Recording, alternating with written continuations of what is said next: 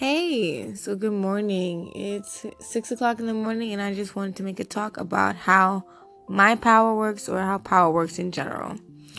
So, basically, what I do is it's very similar to meditation and prayer, but what I do is I just listen to the reverberations and the echoes of the world.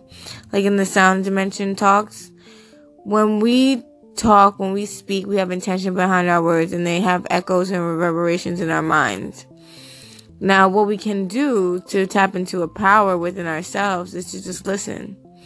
Listen to all that information, good and bad, and turn it into something positive, ideally. Don't try to drown your sorrows. Don't try to drown those demons. Don't try to smoke them away. Because eventually they just come back. You have to conquer your demons. And that's pretty much what I do.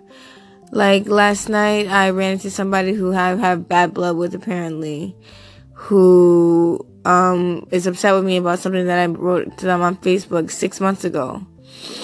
And I no longer have my Facebook profile. It took on a life of its own, and Facebook removed it from the community because it was violating community standards. But I've had that profile for years, and I have I have a lot of data on that profile. That's my copyright. That's my literal copyright. That's my pictures, my ideas, and everything like that.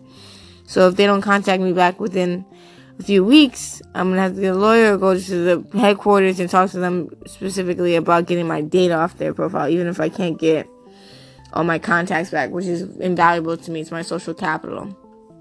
But ultimately is I close my eyes and I see things, I hear things, and instead of questioning them, instead of trying to quiet them, instead of trying to run away from them, all I have to do is tap into them. That's all you have to do to be a psychic person, to be a person who has power, is just to listen to your intuition. It's another word for listening to your intuition. Whatever words are coming, and this is the thing about intention on what you surround yourself with. If you surround yourself with death metal, rock, I mean, I know sometimes it sounds good, but it's telling you to die. If you listen to music that tells you to die, listen to music that tells you to hate and kill people, then that's what you're going to want to do. You don't want to hate people. You're going to want to kill them. You don't want to kill yourself. That's why you have to be very careful as to the cocktail of ingredients you have inside your mind. So it's very simple. It's a very straightforward talk. All you have to do to have psychic energy, to have power, to have intuitional power, is to just listen to it. But you don't listen to gossip. Don't listen to what people say. Study it. Like last night with this boy that I went to college with. He thinks I have some sort of thing with him, but I never think about him at all. This is the first time I've been talking about him in months, if not years, because I don't think about him at all. It's just a conversation on Facebook.